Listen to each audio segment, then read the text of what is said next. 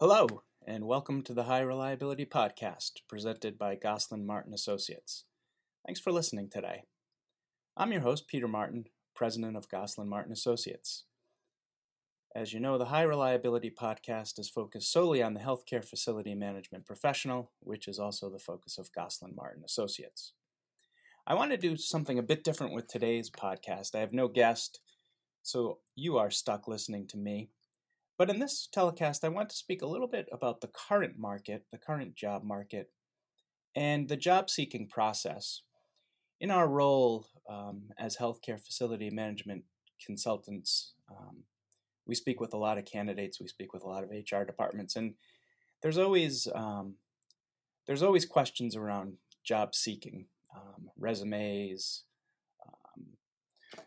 what to do during an interview, going through the deal. So I want to look a little bit at that, but also overlay the market of today, which has really changed, as you know, since February or so. There's really a pre-COVID market, which we started the year at, and now there's COVID, post-COVID, and I think the market has changed substantially with final outcomes yet to be determined. Before getting into that, though, I just want to bring to your attention, as you may have seen, we recently introduced our Career Hub website, and it can be found at careers.goslin-associates.com. You can also link to it off of our website at goslinassociates.com. So there's two ways to get to it. But on the Careers Hub website, and Jack and I have talked about doing a career site for a number of years now, and finally rolled it out this year. I don't know if the timing is good or not. It's just when it happened to become available. But on the site, there's a number of features for people. We have career ladders there, over 42 career ladders, and the career ladders are there because people get into healthcare facilities in a number of different ways. There's just not one path. There are many paths. And so we took career ladders that are typical and atypical, and we put them there for vice presidents, facility managers, planning, design, construction. So we have career ladders, we have white papers, we have competencies that are needed, we have blogs and news. We also put our podcasts up there. So there's a number of different features there. There's also an option there to join the Career Hub, where we will become your personal career advisor, including resume assistance, lunch and learns, career and professional level setting sessions, electronic professional profiles. I'd encourage you to check it out. I think, Jack and I think it's really the best career value that can be found in the healthcare facilities world. We do this daily. We are in the trenches. A personal favorite of mine, and we do put it into the Career Hub, is level setting. In our education classes, we have a level setting class, but we also feature it in the Career Hub because, the essence of level setting is if you are working in an organization and you don't know what you're responsible for, it's really difficult to succeed. And I think these days, when you have so many competing priorities and it's tough to get time with directors or managers, level setting is critical. So we do yearly level setting. We do it both within your career, but then also professionally as well. Where do you want to go? Where do you want to be? And maybe you like where you are, and that's good too, but there's still improvement that can be done. So anyways, that's all included on our Career Hub website. So I'd encourage you to check it out. So with that said, let's dive into the today's podcast. And so, as I said, I'd like to look at 5 different areas for this podcast. Number one, let's start with the market. And then from the market, we'll move to the resume. And then from the resume, we'll move to the interview. And from the interview, we'll move to the deal. And then from the deal, we'll move to the leave. So we'll look at the total life cycle. If you were mapping out a construction schedule, I guess we're going from, from site work through occupation. And that's the goal of today's podcast. But let's look at, the market first. And obviously, there's a number of things that are going on now within the market. I was just talking to an organization yesterday, and they're still in a holding pattern where they are not hiring any folks. Any of the recruitments that we were working on they have stalled as well, and rightly so. There's still a lot of uncertainty. So I think there is some small movement we've heard with people getting back, but I think from the big picture perspective, still on hold. A lot of organizations are waiting, and I'd expect that probably, continues through the summer. Um, from our perspective on the candidate level, we've gotten more folks calling us wanting to go or interested in a consultant route, whether it's with a consulting firm or even it's not consulting, outsourced service providers with an Aramark or a Crothall. So it's an interesting time. I think candidates like organizations are looking for stability, and I don't know that there's a lot of that out there right now. What's interesting, you overlay the market, and pre-COVID, it was definitely a job seekers market. There was opportunity. People were willing to move. Some candidates had multiple options, 2 or 3 options. From a salary perspective, most were getting hired at the midpoint and above, usually at the top end of the range. So it was a great market pre-February or pre-March 1st, I guess, for the job seeker. There was lots of opportunity, and everybody that we were working with, from the on the HR side, who were seeking candidates, we stressed that you really have to move quickly, because if you see somebody you like, they may get gobbled up, and that would happen where you'd like somebody, but the process stretched out a little bit too long, or maybe you started your recruitment after a competitor, and therefore you didn't get the person you wanted. So it was a great market for the job seeker. I'd imagine, in the new reality, probably salaries are going to go down, to a midpoint. There may not be as much opportunity, and I'm also interested, and I've talked to some candidates. Prior to this, people were willing to move across the country.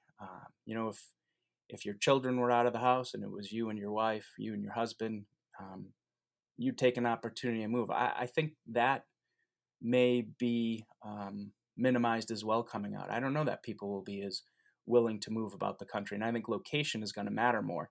Now, really, since the last 5, 6, 7 years, most candidates have wanted to go south of the Mason-Dixon line. They want to go where it was warmer. That's just natural. And so I'd imagine that's going to continue, but also, the northern tier states that have been particularly hit hard may be difficult to recruit for. You combine cold weather around major cities, it may be more difficult for those hospitals to entice somebody to move. And also, what you have to factor into this market now as well is, the baby boomer generation. And, anybody who works in healthcare facilities management, we've heard it for, I don't know, probably since 2012 or 2013 now. But, the boomers are retiring and the boomers are leaving. And that will only, continue. In 2018, Pew Research found that 29% of boomers between the age of 65 and 72 were working or looking for work. So that was the largest number ever recorded. 29% of boomers age 65 to 72 were working or looking for work.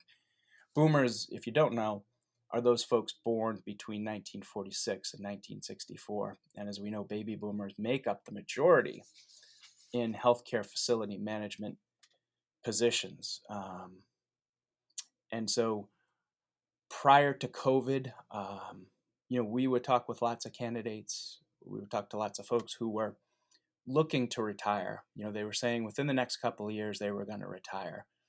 They were a little bit tired. They love the profession. They're dedicated to it, as most people are. If you're listening to this, I'm sure you're dedicated to what you do because, you don't always get a lot of glory, but it's very important. But prior to this, folks were talking about retiring. I would imagine coming out of COVID, once whatever that relative stability is, people who were thinking of retiring are probably going to retire. I mean, it's been a grind for many months now. Lots of layoffs impacting healthcare, and I think people are tired. The folks we've talked to have been tired, and if they were thinking of retirement, they'll probably go the route maybe a little quicker. 401ks took a hit. That seems to be bouncing back. So I'd imagine if the nest egg that they had is still relatively intact, the plans to retire. So I think there will be another thing coming out of this, is that there'll be an increase in retirements, I would imagine. So the market is chaotic. It's a chaotic time. But again, if you work in this, if you work in a hospital, you're used to the chaos. And so we'll see what shakes out with the market in the coming months. But I would imagine the summer is probably going to be a time of holding. So from the market, we move to the resume, and we always get lots of questions about resumes, and we see lots of resumes, and that's part of the reason we included it into the Career Hub. You're always going to get opinions on resumes. You can go out and you can spend $1,000 for a person to critique your resume, and spend a lot of money. They can make it look pretty. They can put colors on it. They can put different fonts on it. They can go put pictures on it, and we see it all. And we continue to see it all. But from our perspective, I think the most important things about your resume, and when we give resume feedback, we just stress it. You need to be quantifiable and specific. You can have pretty colors. You can have pretty designs. It can look good visually, although I would contend that sometimes people have so many colors and so many designs that it's visually non-appealing and it's distractive from the information. But whatever your resume design is, they need to be quantifiable, and it needs to be specific to you. I would imagine that would be the one piece of advice we give out the most: quantifiable and specific. Employers, if you think about it, you put a lot of time into your resume. I always hated doing my resume. One of my least favorite things to do, and I think probably because you have to really think things through. In a way, it's almost like doing a paper. I much more enjoy giving feedback on resumes and helping others on their resume than I enjoy doing mine. It's a much better position to be in. Like I said, I enjoy doing this part of it a lot more. But if you think about it, employers spend, you can see statistics, anywhere from 6 seconds reading a resume. Others say 17 seconds. Whatever it is, it's not a lot of time. And so, opinions are formed quickly.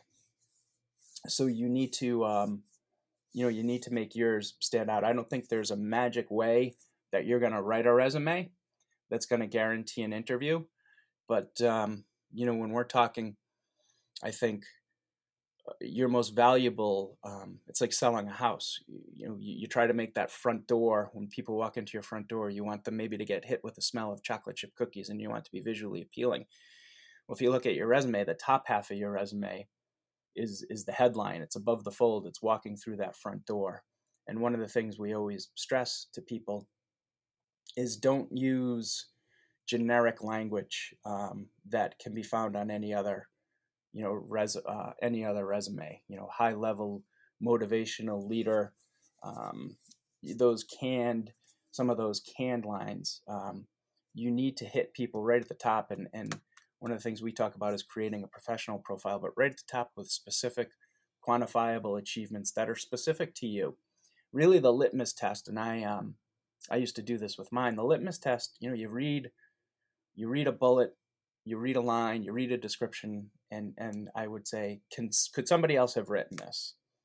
And if the answer was yes, somebody else could have written this, then I knew that I wasn't specific enough. I knew that I had to do a better job conveying who I was or what I did. And that usually came back to being a bit more quantifiable, using numbers, using specific achievements, and usually trying, and depending upon what you're going for, what role you're going for, from VP to a facility manager, or even a chief engineer, or a tradesperson, making sure that the bullets reflect the role that you're going for and they're specific to it. Some people develop 2 or 3 different resumes that they use, and I encourage people to do that. Because sometimes maybe you're going for a project manager role, but you're working in facilities. Your facilities accomplishments may not hit that PM accomplishment, so maybe you need to incorporate a little more design and construction in there.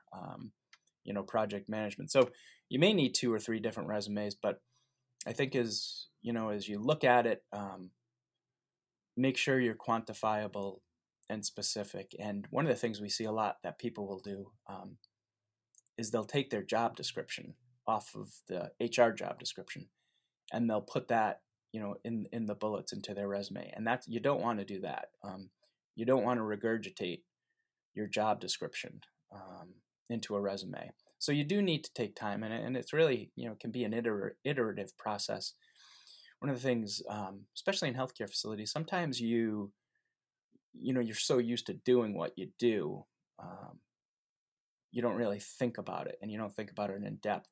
We have people who work for large organizations, 4 million, 5 million square foot hospitals with 500, 600, 700 beds.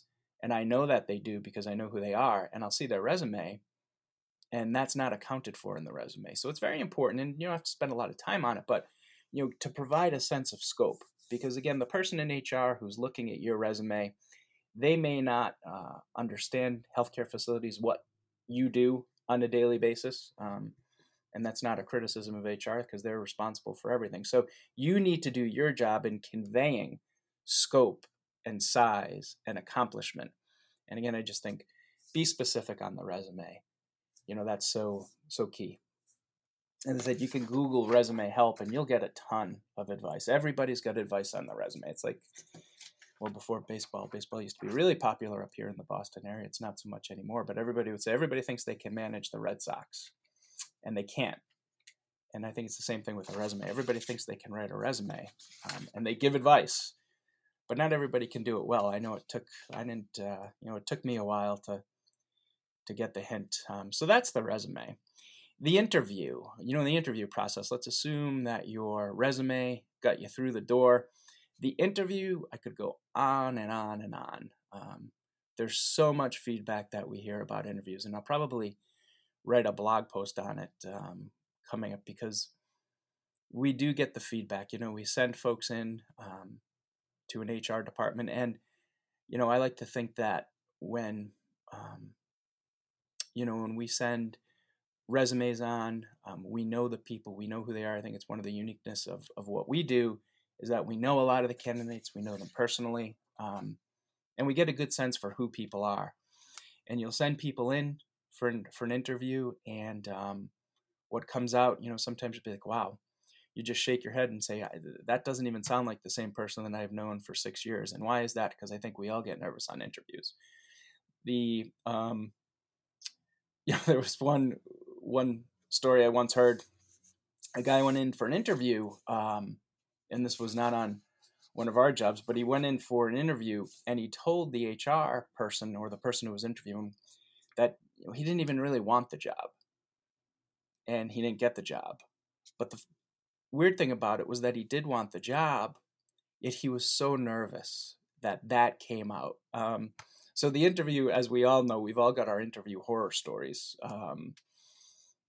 It can bring out things in us that we didn't necessarily know. And so I guess I would say, a couple of the interview gotchas that we hear, over the years, there's a number of them, but I guess the first one would be informality. And I think the thing about interviewing that is so difficult is, you're sitting across from a person who you've never met, and they're formulating an opinion off you really quickly. But I think your first interview, and even if your style is that of you're a people person, you communicate well, you interact well, and that's really what we're looking for in healthcare facilities management. That type of person who's also got the technical knowledge. You always want to make sure, especially as you're meeting people for the first time, that you're not too informal, because informality can lose you a job. If you've met somebody for the first time who's interviewing you, and you start to spill stuff that's informal, and even the way you talk, it can work against you, because what comes out of that type of feedback is that he was so informal. He didn't even know who I was. So informal. What's he like with others? So informality is one that we hear about quite a bit. So you just want to make sure, you don't want to be fake. You have to be who you are. You have to be the real you. But by the same token, you also want to make sure that, as you represent yourself the first time, that you don't take for granted. You don't take a level of informality that's, because that comes with time. It comes as you work in a department, as you work with others. You become more informal. They learn who you are, what you're all about. You don't want to be there on a first interview. Another one we hear about a lot is arrogance versus confidence, and that's a tough one, because I think that what comes across as arrogance or what comes across as confident can come across as arrogance, and that's a fine line. I've written a couple of blogs on that one.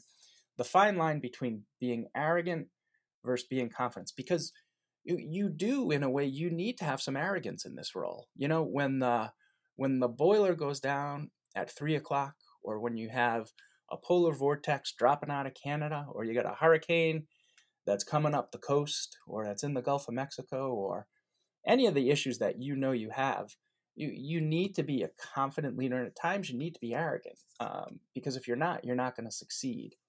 But it's, where is that line? And when you're talking to somebody the first or second time, how do you cross that line, or where do you know to cross that line? I think the use of I, the word I, goes along with the arrogance versus confidence. I think if you use I a lot as opposed to we or team, that can be seen as you being arrogant.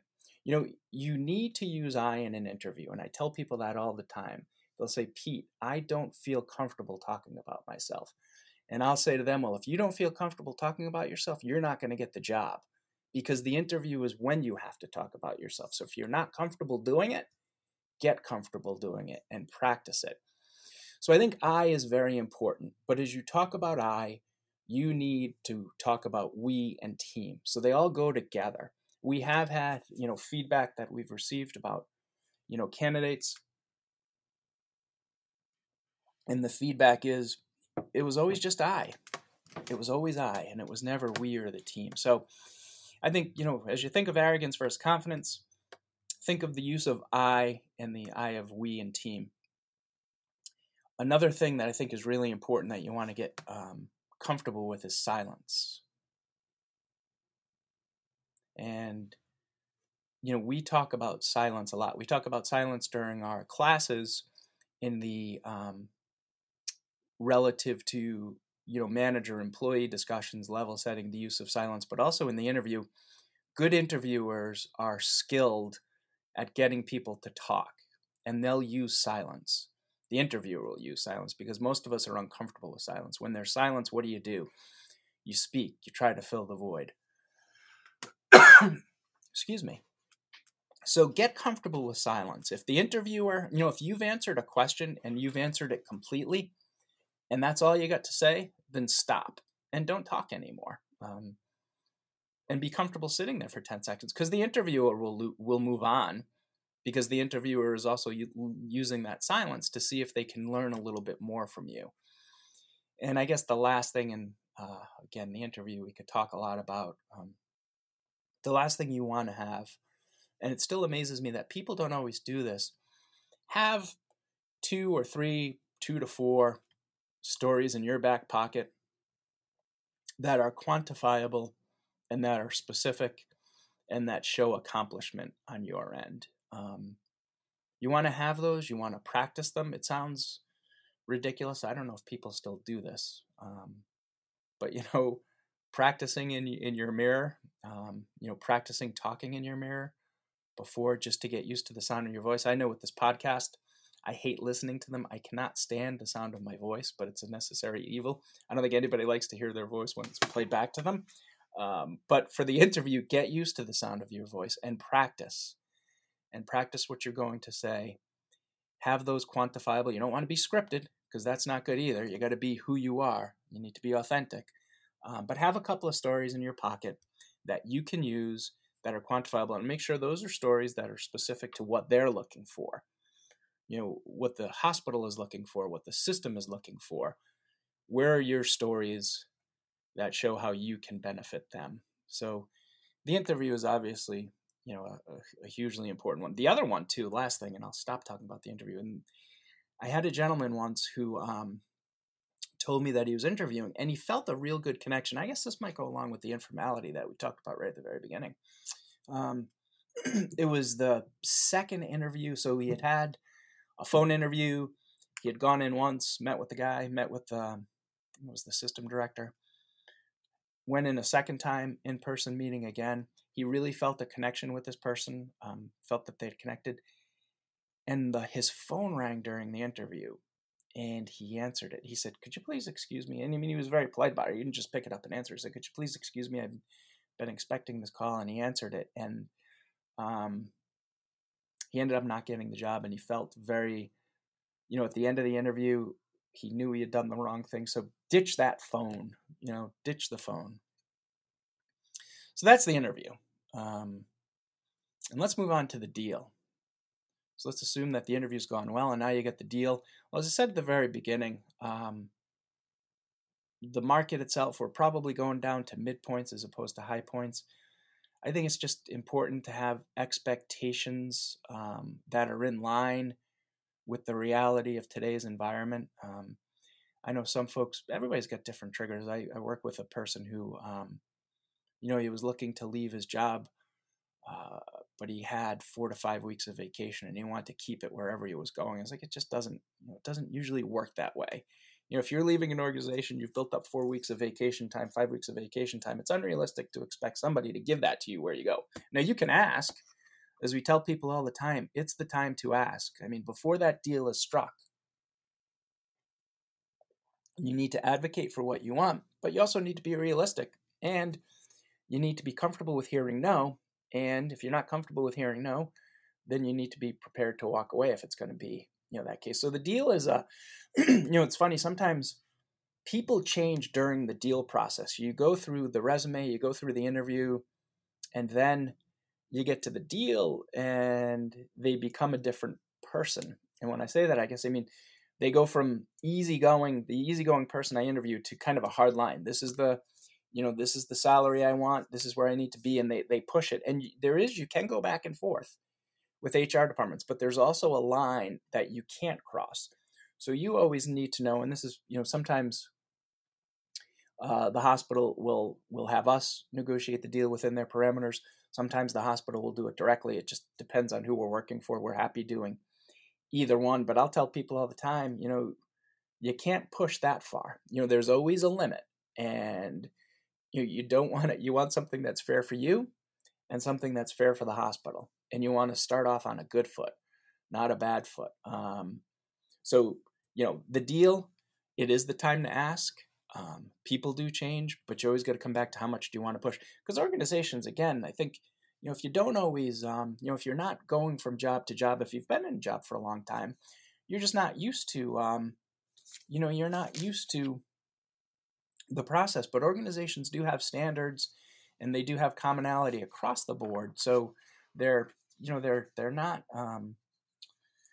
they do have parameters, so they can't break the bank for that, perfect candidate. But people will ask me all the time, is like, well, can I ask for something, or can I do this? And yeah, I think that's the important thing to take out of the deal. That's the time to make the request. The worst thing that they can say is no, and then that's it. So let's assume that your deal has gone well and now you're leaving. 4 weeks is customary to give. If you're a director, if you're a manager, whatever you happen to be, you're accountable for a lot at your old job. So 2 weeks is, you never want to give less than 2 weeks. And I have had people give less than 2 weeks, heard of people who've given less than 2 weeks. Fortunately, not for jobs we've been working on. And I always say to them, you sure you want to do that? You always want to leave with good feelings. It's a small community out there. What do we have? 5,300 hospitals across the U.S. There's not a ton of people in it. I think there's 12,000. Can't remember the number I saw, but there's not a ton of people doing this. So it's a small, limited universe of folks, and people know people, and people talk. So your reputation matters, and you can wreck your reputation just by leaving in a bad manner. Especially if you think about it, as community hospitals, as standalone hospitals get gobbled up, you may leave an organization because you don't think it's a good system and you want to go somewhere else. So you leave a big organization, you go to a community hospital. Maybe that community hospital you're working at now gets gobbled up by that organization you just left. So your reputation matters. And so you always want to do the right thing when you're leaving, and you always want to give that. I think 4 weeks in this role is appropriate, and then maybe you take a week off. But the organization you're going to, I think they'll respect that. I've never heard an organization push back on that. They understand that you're accountable for quite a bit, and that you just can't pick up and leave. And so that's what I'd say as far as the leaving is concerned. So I think that about wraps it up. We've looked at the market. Chaos, I think, is going to reign. Changeability, you got to be flexible. We looked at the resume, clear, concise, specific. We looked at the interview, practice before you go in, avoid those gotchas. We looked at the deal, it's the time to ask. We looked at the leave, you probably want to give 4 weeks. So there's a lot to it, and we live it every day. So I kind of enjoy talking about it. And if you have, questions, comments, you can give us a call, 508-660-1800, or shoot an email, peter@gosselin-associates.com. Jack or I will be happy to speak with you. Check out our Career Hub, but there's a lot going on out there. And I think, if I gave one piece of advice, and this is what we're following in our business now too, is you just got to be flexible, and you've got to be comfortable with change and just adapt. If you can't adapt, it'll be very difficult, because I think we're still in for a bumpy ride. So I appreciate you listening. If you have suggestions for your future podcast, feel free to reach out to me. But again, this is Peter Martin, president of Gosselin Martin Associates. Thanks for listening to the High Reliability Podcast. Have a great day.